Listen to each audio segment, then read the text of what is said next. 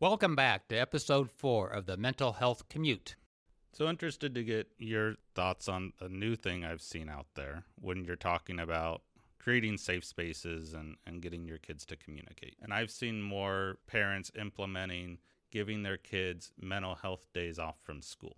So you don't just have to be physically sick to tell your parents that you need time off. You know, today I'm just drained or I need a mental break. Do you think that changes the way conversations are had or allows you to monitor, hey, you know, my kid used to need one every quarter, now he's taking one a week. And it gives you something to benchmark against. Is their mental state changing from what it used to be?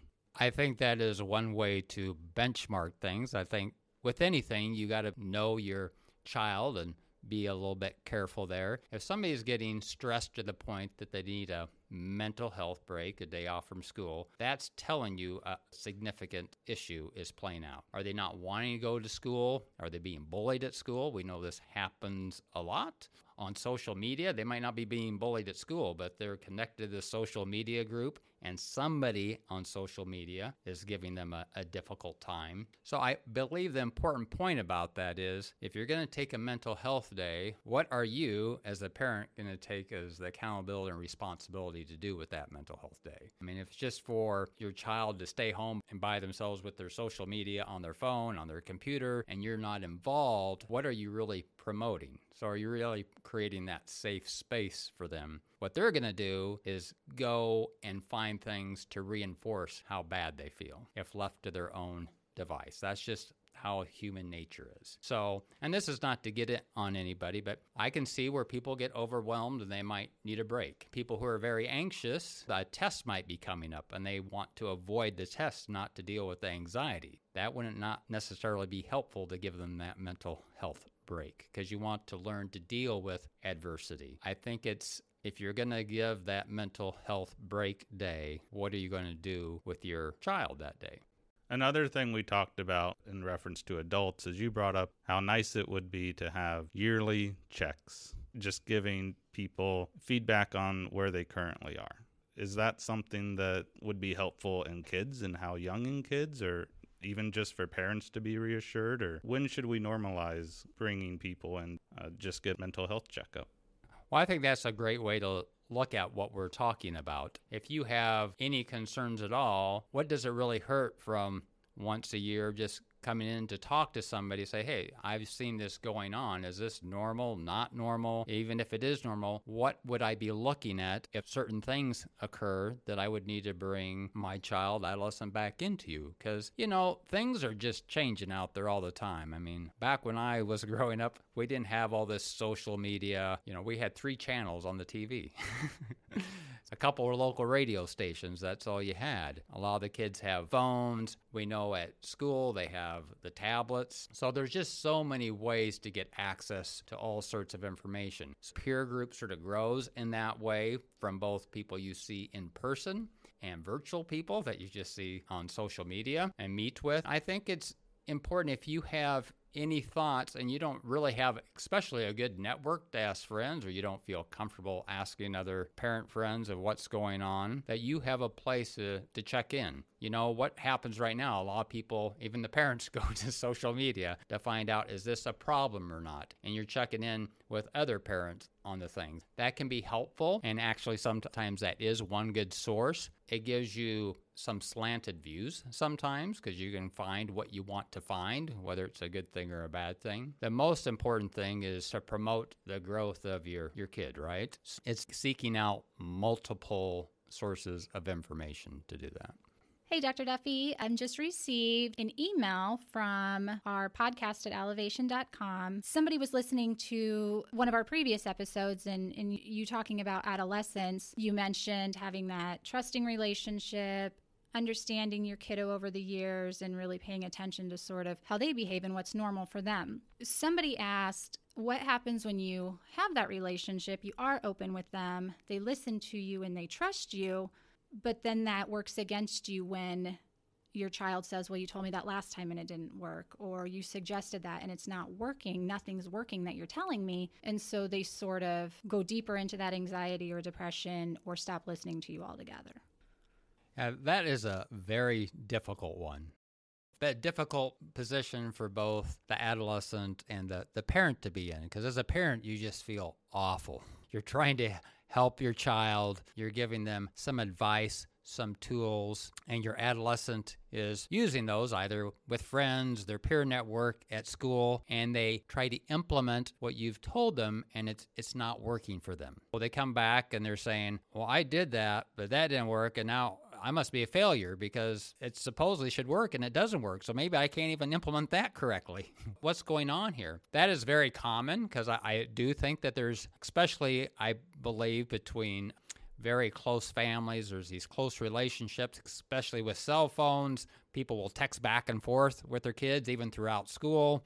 And so you have this close relationship and you can't help your child solve a certain problem. What I would say is, it's very different as an adolescent to hear something from their parent versus mentor support person. As a parent, they see you as somebody that they have to be able to please.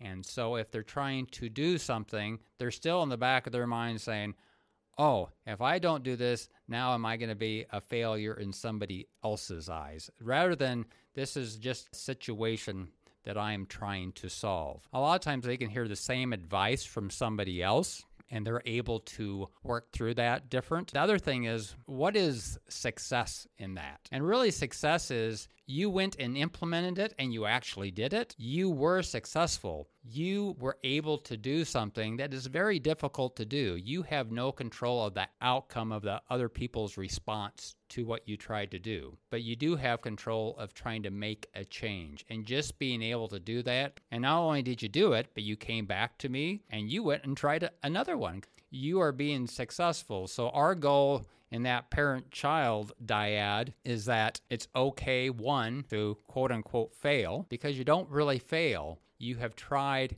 and you're a success in my eyes. I think it's reframing in that parent-child interaction what is a success, and helping them to continue to move forward so that it's okay to try and try again. So what do we see when things aren't a success? People fall off the rails, their grades go off, they change peer groups, they stop trying because no matter what I do, I'll never be a success. That's what we don't want to see happen. So if it's starting to trend that way, that's where you need to sort of seek out the professional help and have somebody else help you. It's not that you're a failure either as a parent. It's that you've used your toolbox and now you need some additional help. We all need help. It's always going to be that those closest to us will hear something differently from somebody else than they were from us. It's just the way life is. And you might think in your head that this is the way this scenario will go and this is the way that it's being actually implemented out there in the real world. Your child might have heard it completely differently. Their perception is way different. What they see as a failure, if you were able to actually be in that situation and watch it, you'd be going, geez, I'm so proud. What a success. I really don't give a, sorry to say, but crap what the response was from the other people. Look what my kid just did. And if you were able to give a pat on the back right in real time, that's what your kid needs. It's reframing for them from being a failure to a success. Thank you, Dr. Duffy. That's great insight. I think probably a lot of parents out there that struggle with, like you said, themselves failing their child and knowing whether they're even doing the right thing. So thank you for that. I believe it's important to have how do you look at the world, right? Sort of the glass half full or the glass half empty. It's much better to have the viewpoint that people are good and people are trying. We also know, and we'll get to this in a future episode, we also know that kids get bullied. So are all bullies just bad? How do you help even adolescents who are having difficulty in taking it out on others? How do you help them transition to be in more positive interactions? A lot of people are stuck, and especially kids and adolescents, I don't know how to be successful. So when I don't know how to be successful, I just act like I've always acted or like I've learned to act over time, that I'm bad. So that's easy to do. It's harder to act in a way that can be successful. You usually need mentoring to that. Dr. Duffy, we just got another question in on podcast@alivation.com. To follow up again on some of your insight on a previous episode, you said it's a parent's job to be a parent and not a friend. So what responsibilities does the parent have, and what should they not take on? Oh, that's a deep one. And I don't have the perfect answer for that. A lot of this is based off my own experience and working with families. I don't want people to go away with the thought that you shouldn't work at becoming a friend to your child as they become an adult, okay? Because relationships change over time. Also, we know over time that your child will go through difficult times, and they need you not only as a parent, but as a friend. They might not have any other friends. So you need to be able to take on that role for them at that point in time. And it might be that you're stepping back from so many of the boundary settings. So you have to be a little bit of fluid in that. There's an old book out there, and I might have the title wrong. It's with an adolescent, and it's saying more or less, Dad, get out of my life, but first give me the car keys, right? So I want to connect with you, but I don't want to connect with you. I want to connect with you when I want to. So it gets back to be that safe container. By being a parent first rather than a friend means one thing in the parental relationship. They need to see that if the parents are married, they have a strong parental relationship. And that is primary in the family. So they need to see that. That is so important to kids because you're providing the template that they're going to base their future relationships on. That is so important to keep in mind, how you all relate to one another, talk about others that you relate with, that you yourselves don't have all or none thinking, will listen to all sorts of opinions and don't have to be right on every topic. As a parent, that you are willing to put in limits and boundaries, whether that's bedtime, how much time on social media, and that you're able to enforce those in a friendly manner, not in a dogmatic manner. That can be difficult to do. That's the high-level view. I think that takes an episode or two to really dig down. What does that really mean? But that would be the high-level view of that. So we'll get to that in future episodes. So thank you for joining us.